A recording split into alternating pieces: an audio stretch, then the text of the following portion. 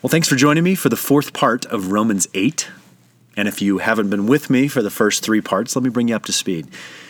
I really believe that Romans 8 is not only the summit of the book of Romans, I really think it's the great systematic theology in all of Paul's writings, except it's a bit asystemic. The parts that he is describing of the way of Jesus, the new covenant, are scattered throughout the chapter. And so the reason I'm doing 6 parts is I want to bring them into a sort of a time-space alignment, take us through the entirety of what he's trying to get across to us so that we really take hold. So the first part was what I called the baseline, no condemnation, no separation from the one who made it so. The second part was about the fall and then the incarnation. Then came the cross and resurrection. Today, the Holy Spirit. Next time, we're going to be talking about union, kind of what it means to be one with Him. And then finally, the call of God. How do we actually live this out? So that's where we have been, that's where we're going to be today, and where we're going. And well, let's dive right in. I want you to imagine a man on foot, surrounded all around him by, let's call them fellow henchmen, and they're making their descent into a large, bustling city. It's the middle of the day, it's hot, it's dead calm, there's not a hint of breeze in the air.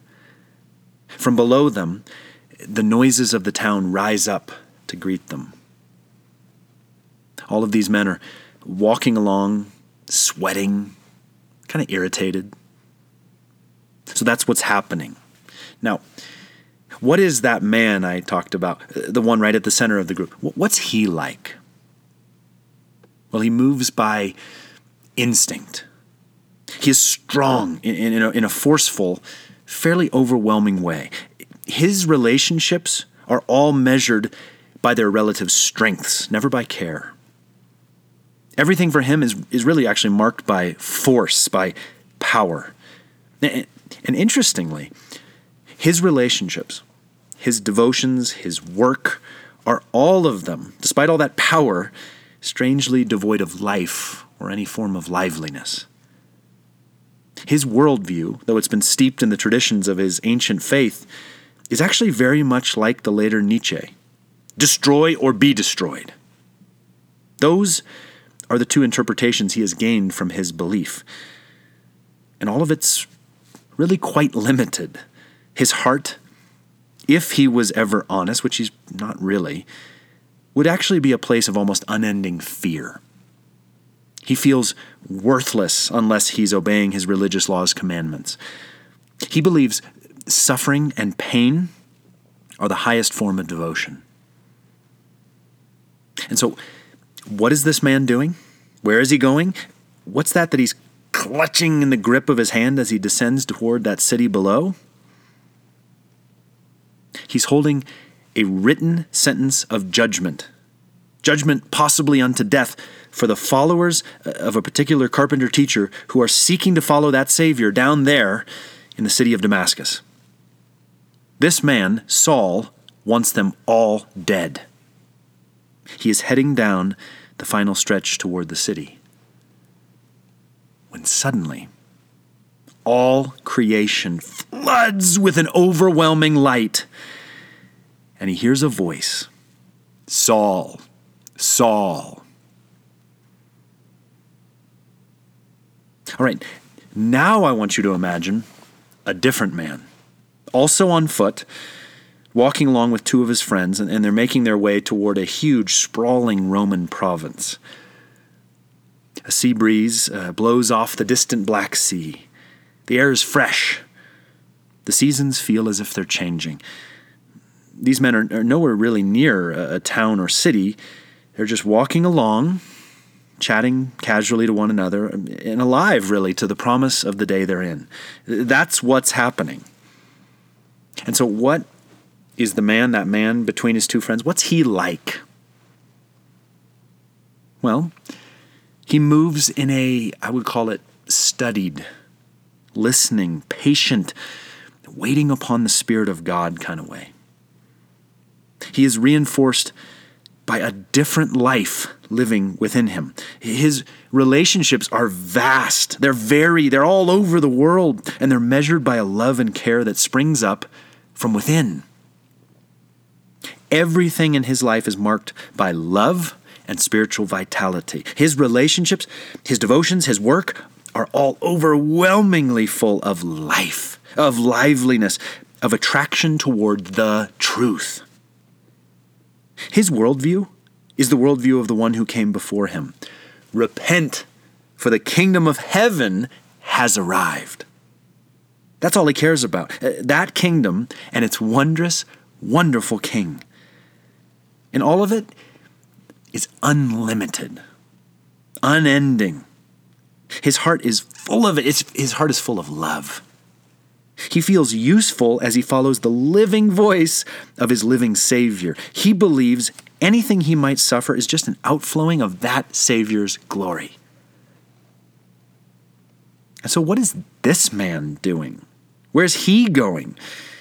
What is he holding in his heart as he walks toward the province ahead? He is holding the words of life. Like he's holding freedom in the direction of eternal life. And it's for anyone who hears, desires, repents, and believes in the living life of that same carpenter teacher. This man, a different man, now going by the name of Paul, wants all humankind to live. So, he is walking along toward the province of Bithynia, when suddenly the Holy Spirit whispers, "Not here, Paul. Troas. Go to Troas and wait for my next word." So like I said, we're going to be talking about the Holy Spirit today. And I give you those two portraits, those two moments, because I want us to wrestle with one of the most fundamental truths about the Holy Spirit that I don't think we think enough about. Friends, you cannot be the same person having received the Holy Spirit as you were before the Holy Spirit. Paul is not Saul, just kind of a little bit more Christian. No, Paul and Saul are not the same person. So as we delve into the words of that very Paul about that Holy Spirit from Romans 8, I want you to hear me loud and clear on this, and it's going to be a little bold. We dishonor the Holy Spirit when we pretend that he's just a strain of theology, something to have views about, something for certain denominations, not so much for others, to get excited about, rather than the reality that this is a third, co-equal, glorious person of the Trinity. He's the communicable life of God, the actual inner life of Jesus himself, who Jesus has personally bestowed upon us. That is the Holy Spirit. He is not thoughts about or theology. He is God made available to us. I know that I have spent far too much of my life ignoring the Holy Spirit. I would wager that maybe you have too. So now I want you to listen to Paul, no longer Saul, telling us exactly what that Holy Spirit means, is, and is all about. So just so you know, this is going to be from Romans 8, verses 9, 11, 12, 13, 14, 26, 27, 15 through 17. As you can tell, a little out of order. So here we go. But you are not carnal, but spiritual, if the Spirit of God finds a home within you. You cannot indeed be a Christian at all unless you have something of His Spirit in you. Nevertheless, once the Spirit of Him who raised Christ Jesus from the dead lives within you, He will, by that same Spirit, bring to your whole being new strength and vitality. So then, my brothers, you can see that we have no particular reason to feel grateful to our sensual nature or to live life on the level of the instincts. Indeed, that way of living leads to certain spiritual death. But if, on the other hand, you cut the nerve of your instinctive actions by obeying the Spirit, you are on the way to real living. All who follow the leading of God's Spirit are God's own sons. The Spirit of God not only maintains this hope within us, but helps us in our present limitations.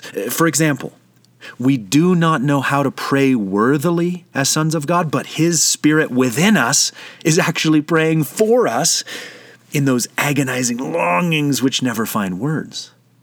And God, who knows the heart's secrets, understands, of course, the Spirit's intention as He prays for those who love God. Nor are you meant to relapse into the old slavish attitude of fear.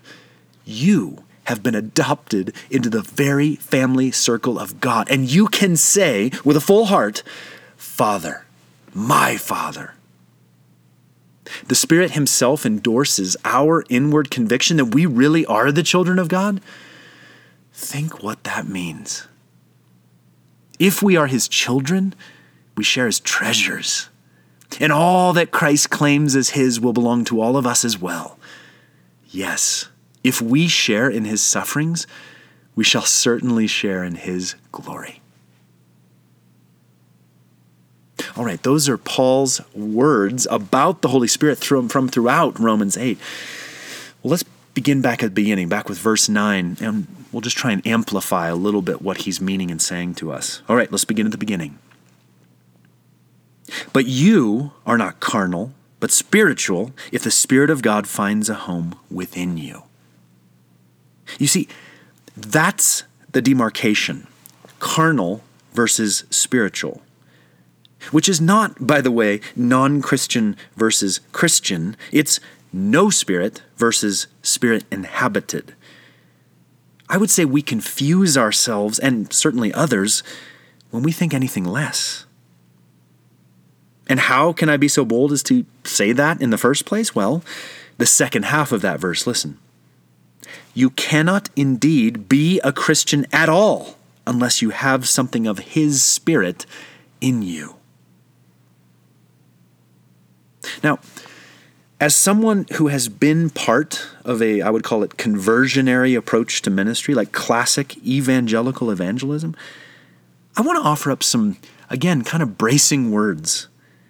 I think a lot of Christian history has been focused on a bad approach to how to approach non-believers because of its seeming lack of focus on helping those non-believers to approach Jesus. Like, here's what I mean. A fairly typical logic in evangelism, it'll typically run like this. We want to acquaint the non-believer basically with some basic facts about God, highlight the negativity of sin in the world's ways, and of course then talk about the incarnation a little bit, like give those tried and true lines about Jesus. Then, quite frankly, hammer on sin, the cross, the resurrection, and then right there, go for their response. Seek the hearer's immediate decision. And please hear me. I'm not mocking this approach. I mean, I have literally been the guy doing this. I have been that guy up in front, standing in front of hundreds, even sometimes thousands of people, seeking to see the conversion of a human heart. But did you notice in my description of that approach who doesn't usually get mentioned much? Yes, the Holy Spirit. And actually, I can tell you too, that a lot of evangelism glosses over the actual person of Jesus in the rush to arrive at pertinent facts about Jesus and His redemptive plan. Like truly, the living, breathing, laughing, eating, teaching while He just casually walks along a dusty road, that Jesus gets kind of short shrift in our headlong rush to account for our numerical, statistical results, for our little evangelistic strategies. And so why am I so doggone passionate about this? Because again, listen, you cannot indeed be a Christian at all unless you have something of His Spirit in you. Years ago, there was a push at our church, First Pres, about sticky faith. Maybe you've heard of that. Basically the question was, why aren't kids continuing ongoingly to walk with Jesus? And I would always say to Jenny, I think the answer is actually much simpler than this book that keeps getting pushed at us. Kids and people aren't continuing ongoingly to walk with Jesus because one, they never knew him to begin with. And 2, we haven't been dealing with the Holy Spirit. Really, we want the perpetuation of the Christian worldview as proof of our Christianity. Jesus wants to possess us each personally. Those are 2 very different things. But let's go on, because here's where I get really excited. Nevertheless, once the Spirit of him who raised Christ Jesus from the dead lives within you, he will by that same Spirit bring to your whole being new strength and vitality. Sometimes I think that would be a great title for the whole redemptive work in Jesus and his Spirit. Like, this would be the title. Nevertheless. Like, you had been stuck in sin and mired in death, and yet, nevertheless. You had been trying to follow God within the strictures of religion, and yet, nevertheless. You haven't thought of him in days, weeks, months, years, and yet, nevertheless. You thought you could do this whole Christian thing without the Holy Spirit, yet, nevertheless. In fact, I'm going to read it again. Nevertheless, once the Spirit of him who raised Christ Jesus from the dead lives within you, he will by that same Spirit bring to your whole being new strength and vitality. Friends, the words of that verse are just like a gold mine of understandings. Let me bring it out a little bit. Once the Spirit of him, of who? Of the Father.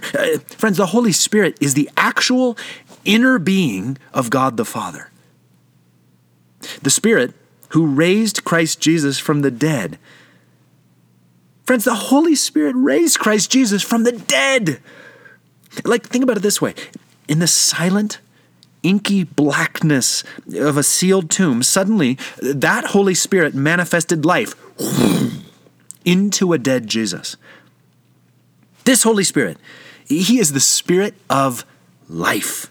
The Holy Spirit is the Spirit of eternal victory over death. Nevertheless, once the Spirit of him who raised Christ Jesus from the dead lives within you, stop. The Holy Spirit, who is the Spirit of God himself, the Spirit who personally raised Jesus from the dead would live where?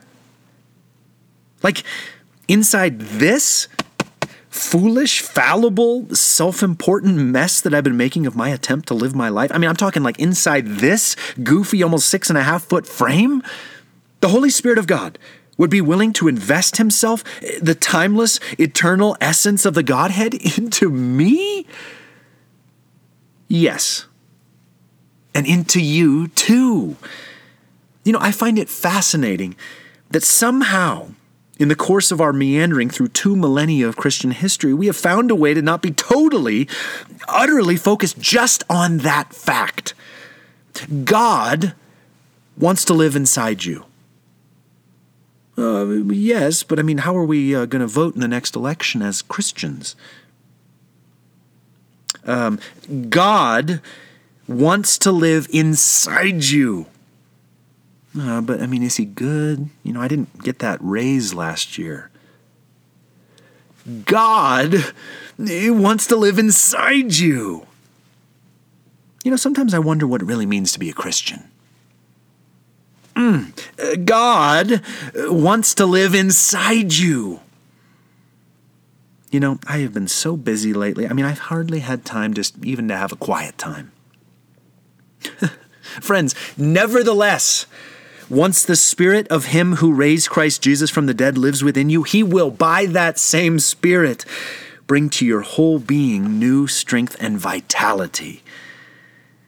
God wants to live in you, always, all the more. And he himself is the only answer for what our spiritual lives should be. Like, what is strength in Jesus? The Holy Spirit. Or what is a vital Christian existence? I'll say it again. The Holy Spirit. I got to tell you, I am just flabbergasted at the amount of my life that I have spent and I spend wondering, why doesn't this seem like it's working? When the answer is literally inside me.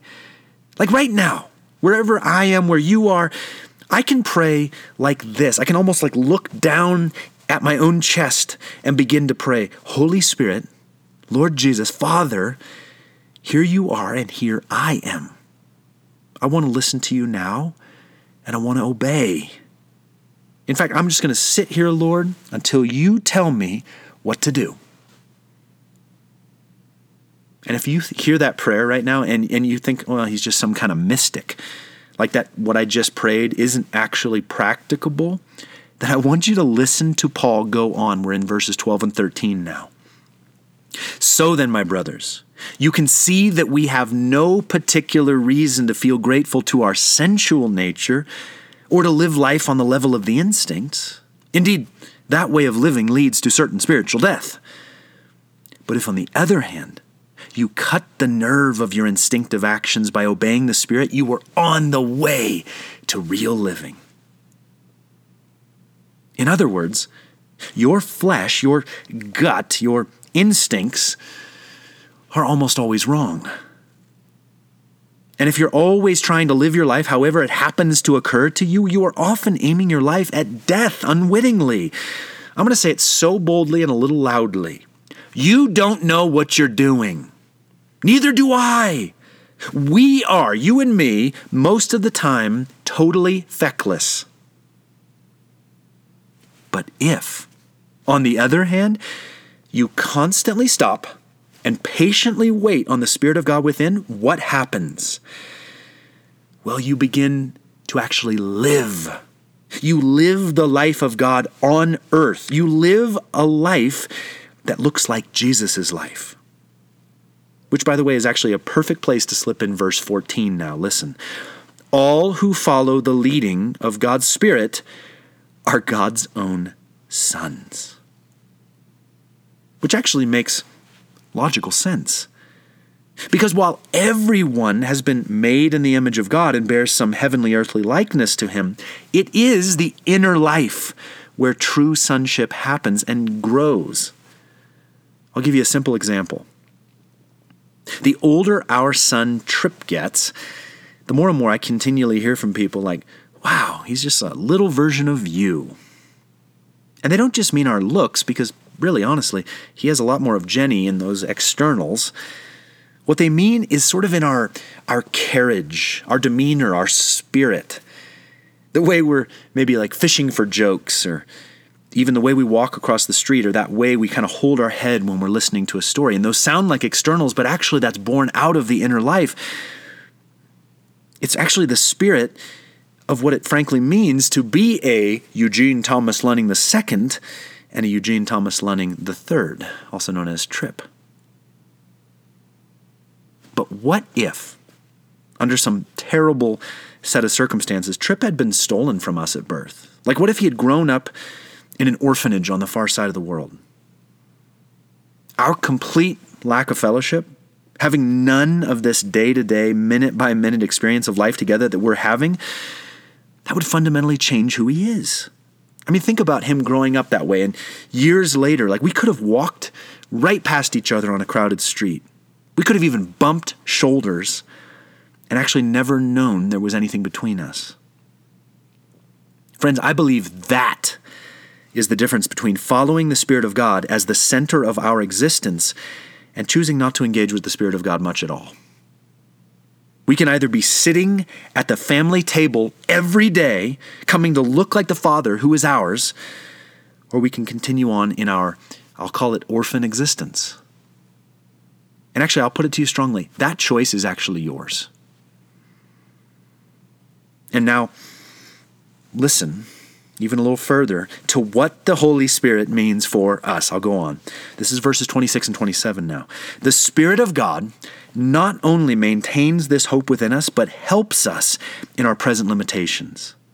For example, we do not know how to pray worthily as sons of God, but His Spirit within us is actually praying for us in those agonizing longings which never find words. And God, who knows the heart's secrets, understands, of course, the Spirit's intention as He prays for those who love God. I'll say it this way, friends. God is so kind to us. Think about it this way. He created us, never gave up on us, came for us, redeemed us, saved us, and then went ahead and filled us with himself. But here's a question for you. Do you know perfectly how to follow him now? Do you know just innately how to do his will, or even how to talk to him? Well, again, he's been kind to us. He has even given us the shared spirit of his relationship within us.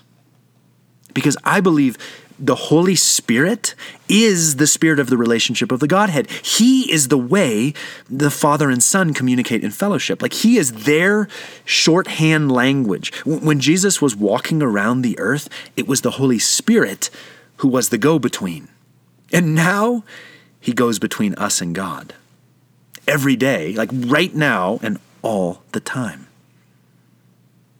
Which finally, and I know I'm going a little longer than usual today, leads Paul to admonish and exclaim. This is from verses 15 through 17, and this is where we'll close. Nor are you meant to relapse into the old slavish attitude of fear. You have been adopted into the very family circle of God. And you can say with a full heart, Father, my Father. The Spirit himself endorses our inward conviction that we really are the children of God. Think what that means. If we are his children, we share his treasures. And all that Christ claims as his will belong to all of us as well. Yes, if we share in his sufferings, we shall certainly share in his glory. And I did this last week, and I want to do it again today with this podcast. If you're able to, I want you to close your eyes, and I just want you to listen and sort of just delight in the birthrights of your new birth. This is what Paul just said about you, the Holy Spirit, and God. This is what is yours. Friends, close your eyes. Here we go. You do not have to go back to where you used to be. Like I said before, Paul is no longer Saul. You have nothing to fear. You have been adopted by God. You are meant to sit in the intimacy of his family circle. You can say with a full heart, Father, my Father. You have been given the Holy Spirit of God himself. The Holy Spirit lives in you to make you a son or daughter. You are meant today to share in the treasures of God. You are meant forever to get what Jesus gets. You may suffer for his sake, yes, but you will also, for timeless ages, enjoy his glory. Could I just pray to close our time? Let's pray. Father, Lord Jesus, Holy Spirit, we come to you because we have nowhere else to go. You are the one who made us and saved us. But so thrillingly, you have now chosen to actually inhabit us. So I pray for myself today and for all of my friends who happen to be listening. I pray, Holy Spirit, would you come in greater measure? Would you give us more hunger and thirst for you in our inner life? And would you teach us to constantly slow down, to listen with our inner ear, just like Paul did on the way to Bithynia, so that we begin to understand how to hear you and actually do the things, the will that you have for this day. So Holy Spirit, we throw open our inner life and we say, more of you, please. Holy Spirit, come. Thank you, Lord Jesus, for giving us your Spirit. Please give us more. In your name, Jesus, Holy Spirit, Father, we give you this day. We want you. Amen.